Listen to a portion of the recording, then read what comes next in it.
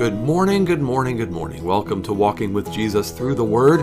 I'm Pastor Jason Van Bemmel from Forest Hill Presbyterian Church. We've come to the last chapter of the book of Genesis. We're finishing Genesis today. Tomorrow we'll be in Matthew 19, and then the day after tomorrow we'll be beginning the book of Exodus. Let's pray together. Heavenly Father, thank you so much for this wonderful book of Genesis that we've been spending these past few months in. We pray that you would guide us through this final chapter by your Spirit. Write it on our hearts. Teach us what you would have us to learn and grow us as you would grow us. Father, today we pray this in Jesus' name. Amen. Then Joseph fell on his father's face and wept over him and kissed him. And Joseph commanded his servants, the physicians, to embalm his father. So the physicians embalmed Israel. 40 days were required for it, for that is how many are required for embalming. And the Egyptians wept for him 70 days. And when the days of weeping for him were past, Joseph spoke to the household of Pharaoh, saying, "If now I have found favor in your eyes, please speak in the ears of Pharaoh, saying, My father made me swear, saying, I am about to die. In my tomb that I hewed out for myself in the land of Canaan, there shall you bury me. Now therefore, let me please go up and bury my father, then I will return." And Pharaoh answered, "Go up and bury your father, as he made you swear." So Joseph went up to bury his father. With him went up all the servants of Pharaoh, the elders of his household, and all the elders of the land of Egypt, as well as the household of Joseph, his brothers, and his father's household. Only their children, their flocks, and their herds were left in the land of Goshen. And there went up with him both chariots and horsemen. It was a very great company. When they came to the threshing floor of Atad, which is beyond the Jordan, they lamented there with a very great and grievous lamentation. And he made a mourning for his father 7 days. When the inhabitants of the land, the Canaanites, saw the mourning on the threshing floor of Atad, they said, "This is a grievous mourning by the Egyptians." Therefore the place was named Abel Mizraim. It is beyond the Jordan. Thus his sons did for him as he had commanded them.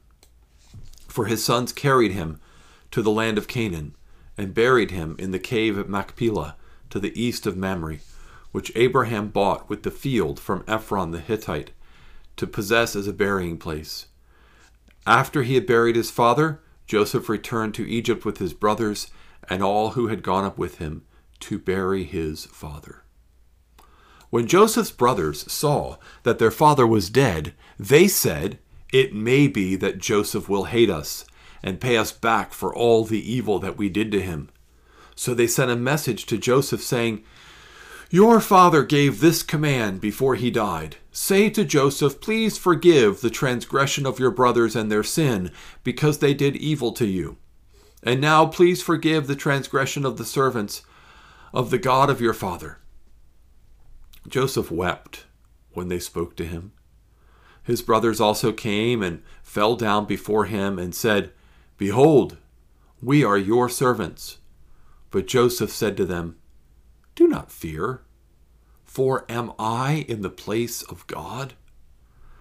As for you, you meant evil against me, but God meant it for good, to bring about that many people should be kept alive as they are today. So do not fear. I will provide for you and for your little ones." Thus he comforted them and spoke kindly to them. So Joseph remained in Egypt, he and his father's house. Joseph lived 110 years. And Joseph saw Ephraim's children of the third generation. The children also of Machir, the son of Manasseh, were counted as Joseph's own. And Joseph said to his brothers, "I am about to die.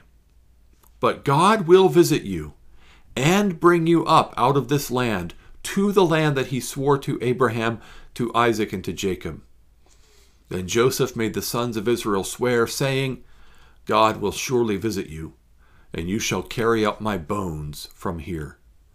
So Joseph died, being 110 years old. They embalmed him, and he was put in a coffin in Egypt. And you can see at the bottom of the screen there the beginning of the book of Exodus, which we're not there. We're going to be there in 2 days. Again, tomorrow we'll go to Matthew 19 and then to the book of Exodus after that. But this is the end of the book of Genesis, and we come to Joseph's end. But the bulk of this chapter really is taken up with the burial of Jacob, the end of Jacob's life and his burial.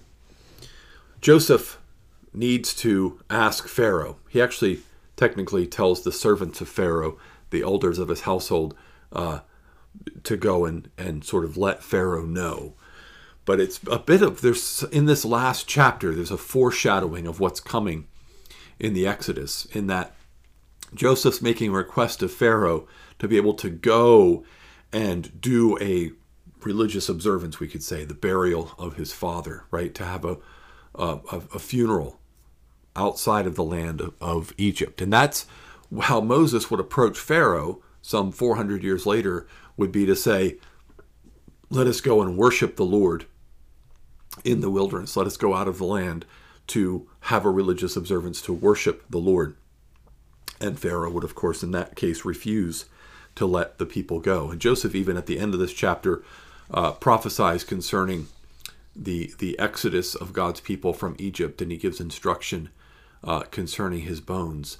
But there's a great funeral procession that goes out with Jacob. Huge. I mean, just the elders and the servants and the household of Joseph, his brothers, his father's household. The only one left behind from all the people of Israel are just the children, the flocks and herds. They're left behind in the land of Goshen. Even that's foreshadowing something that is coming in the book of Exodus, where one of the offers that Pharaoh makes is, I'll let you go as long as your children and your livestock stay here. So this is something that Pharaoh's going to repeat later as maybe a practice that could be done.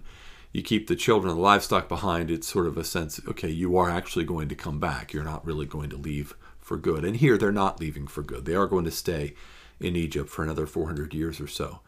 And then Joseph's brothers, after the funeral, after they get back to Egypt, they get scared and they lie. Boy, that sounds like something they would have learned from their father, perhaps, right? Fear of man and then deceitfulness. The flesh. So Joseph's brothers, they come to him and they say, look, or they send a message to Joseph saying, look, your father gave this command before he died. Please forgive the transgression of your brothers. Jacob didn't give any kind of command like that before he died. They made it up. They made it up because they were afraid that Joseph was going to seek revenge on them, and they wanted to sort of get some guarantee that they were going to be safe from that retribution. And it would have been a just retribution. Joseph weeps at the words of his brothers. His brothers come in and fall down before him, and Joseph says, come on, guys. I'm not God. Joseph has a humility that he learned from years of suffering and waiting on the Lord. He knows that he's not God. He knows that God has blessed him, but he knows that he's not God. And he says, you meant this for evil against me, but God meant it for good, to bring it about that many people should be kept alive as they are today. So do not fear, for I will provide for you and your little ones. Joseph gives what two things here? Mercy, the withholding of a just punishment that they would be due, and grace. I will provide for you. He gives mercy and grace because of his humility and his faith in God.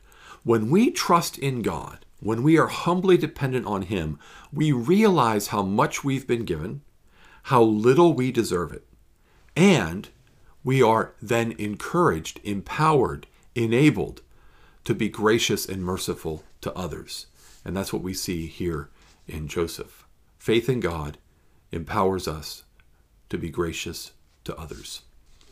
And then Joseph wants to make sure that his body is taken care of when he dies, because he's a man of faith, and he wants to be buried in God's land, under God's blessing and God's covenant promise. So the last thing we read about Joseph is that he was 110 years old when he died, and they embalmed him, and they put him in a coffin in Egypt to wait for the Exodus from Egypt to the promised land. Let's pray. Father, help us to wait patiently on you. We are on a pilgrimage to the promised land. We don't know how long it will take to get there. Help us to have faith in you. Help us to humbly realize we are not God. We are not in control of things. We are not the sovereign ones. You are. And help us out of that faith to be able to be merciful and gracious to others. Give us a hope that is stronger than anything in this world. Anchor that hope in Christ, our salvation, and in the eternal life that we have in him. We pray this in Jesus' name. Amen. Amen. Well, that was day 77. Brought us to the end of the book of Genesis. Tomorrow, day 78, as I said, we'll be going to Matthew 19. And then on day 79, Sunday, Lord willing, we will be beginning the book of Exodus together. I hope you have a blessed day in the Lord.